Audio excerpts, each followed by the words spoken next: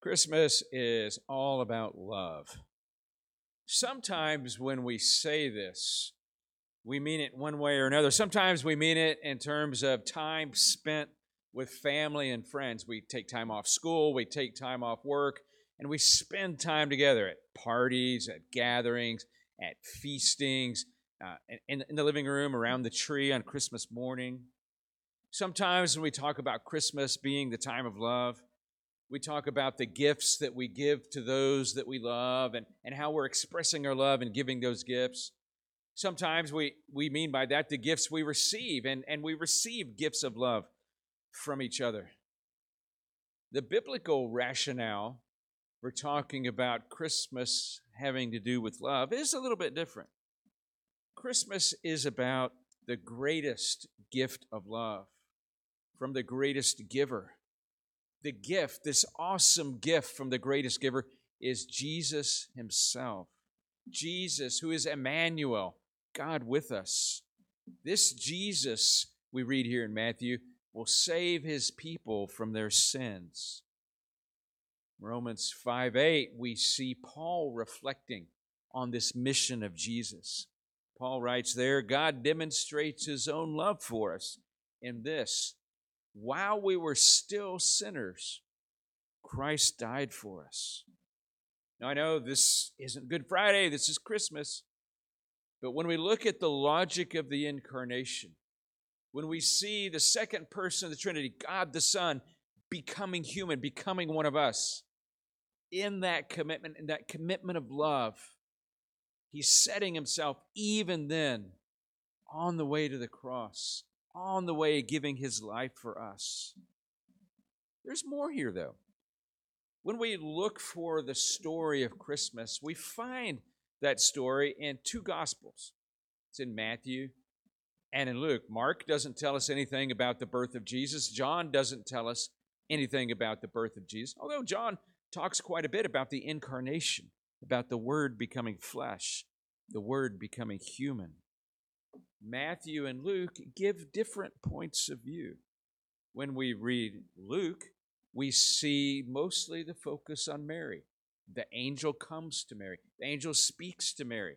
Mary hears the message, not sure what to make of it at first, but Mary's decision is, yes, sure, Lord, I'll do what you want me to do. I'll respond to you. She takes up a mission that will be very difficult for her. The story here in Matthew is a little different.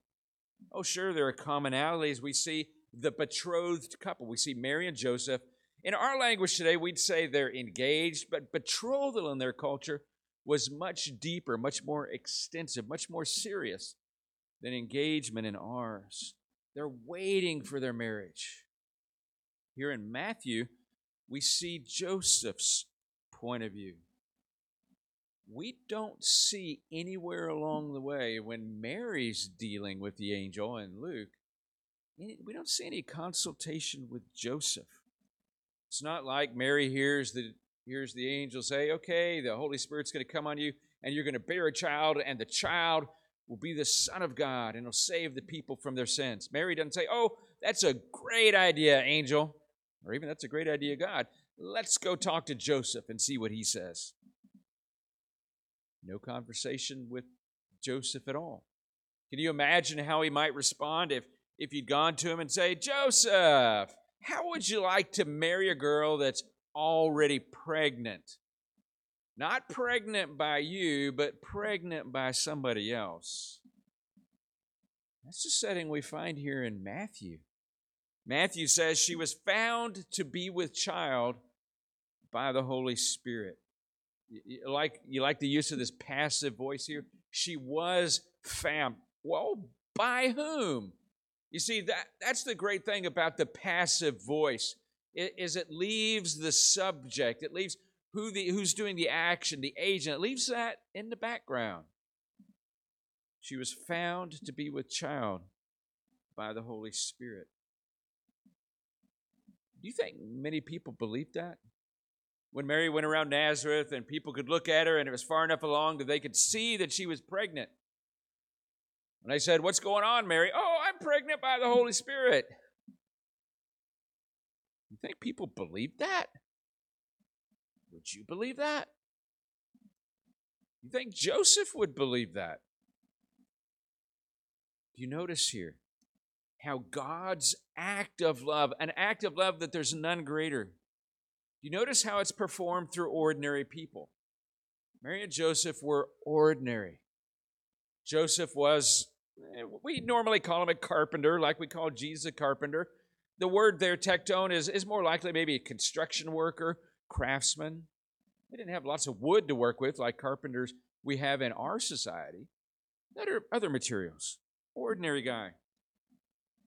We don't see this Jesus, the Son of God, just as a baby appearing out of nowhere. We don't see him like the Japanese story of Peach Boy, where an elderly couple see a giant peach floating down the river, and they pull it out and they cut it open, thinking they're going to have this great meal of peach, and inside the peach is a boy. And they adopt the boy as their own. No, that's not how the birth of Jesus goes. It's not a grown man appearing on the scene as the Son of God, as the Messiah, as the Savior. Now, that would doubtless have been way easier. The way God did it through Mary and Joseph results in a lot of stress for them. It's hard for them. And it's slow. And imagine how it was for Jesus. Jesus, the eternal Son of God, coming down from heaven to be born as a human.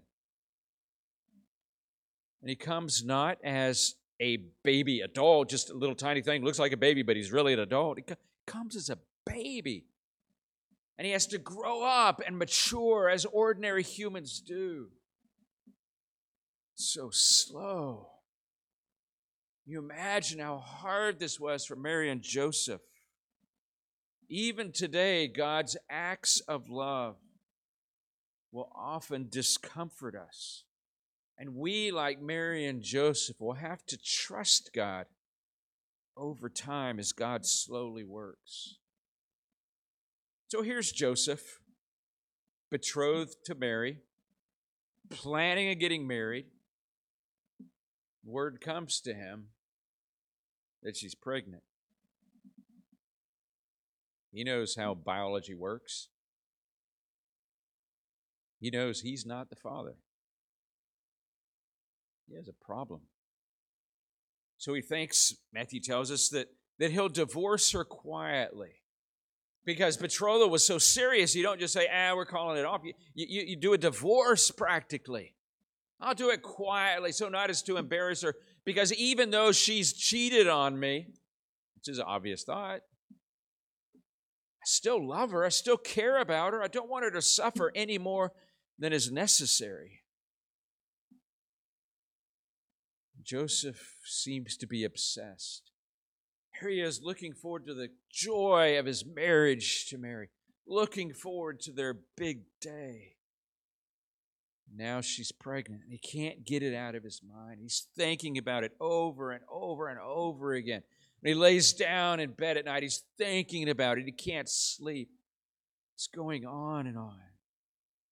Now, some of us are more prone to obsession than others.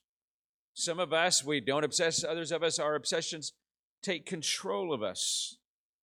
And our obsessions program us for action. That's one reason the Bible tells us to watch our thoughts, to be wary of our thought life.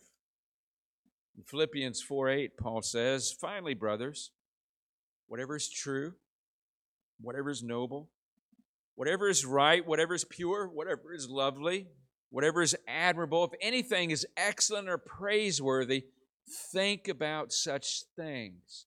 Guard your thought life, Paul's saying. Paul also says in 2 Corinthians chapter 10, we demolish arguments and every pretension that sets itself up against the knowledge of God, and we take captive every thought to make it obedient to Christ. Over and over again, Paul says, watch your thought life. Watch those things that are making you obsess, those thoughts that just come at you. Are you guarding your thought life? Are you watching how your brain can get carried away? Are you watching that information that you take in, that you think about, that you focus on? I think Joseph was. Well, sure, Joseph's before Paul, so he didn't hear anything Paul said. But I think Joseph was operating on those same principles. It's in this context that God sends an angel to substantiate Mary's story. It's a very clear communication. The angel comes and says, "Joseph, son of David, do not be afraid to take Mary home as your wife, because what is conceived in her is from the Holy Spirit. She will give birth to a son, and you are to give him the name Jesus, because he will save his people from their sin." Having this dream, Joseph has a couple of options as he decides what to do with it. Joseph could say to himself, it's only a dream. It's just wishful thinking.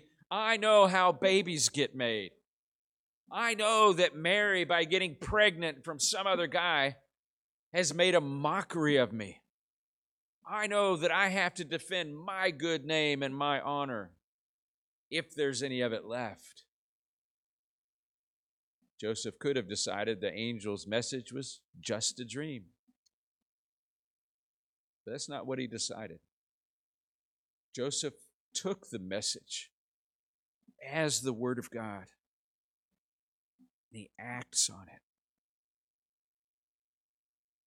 Do you think the community there in Nazareth would believe Joseph any more than they believe Mary? When they come to Mary, "Mary, we see you're pregnant. Did he come take advantage of you before you married?" "No, it's not Joseph." "Oh, some other guy came and took advantage of you, or were you just playing around, Mary? Are you that kind of girl?" "Oh, no, I'm pregnant by the Holy Spirit." And they might think, "Oh, she's a little soft in the head."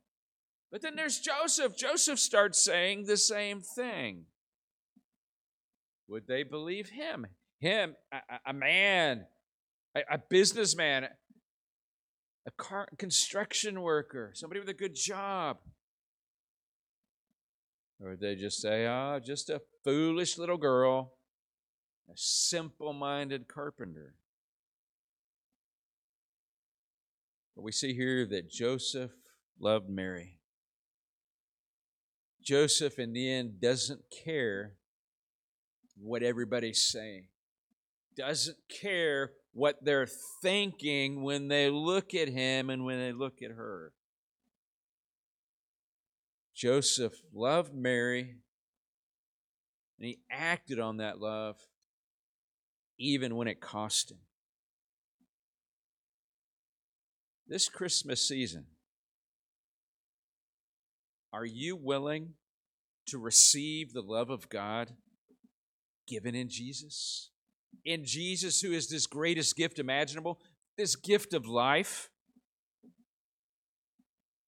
A long time ago, a company in our culture came up with this slogan: "When you care enough to send the very best." And this is, as you know, the Hallmark Card Company's tagline.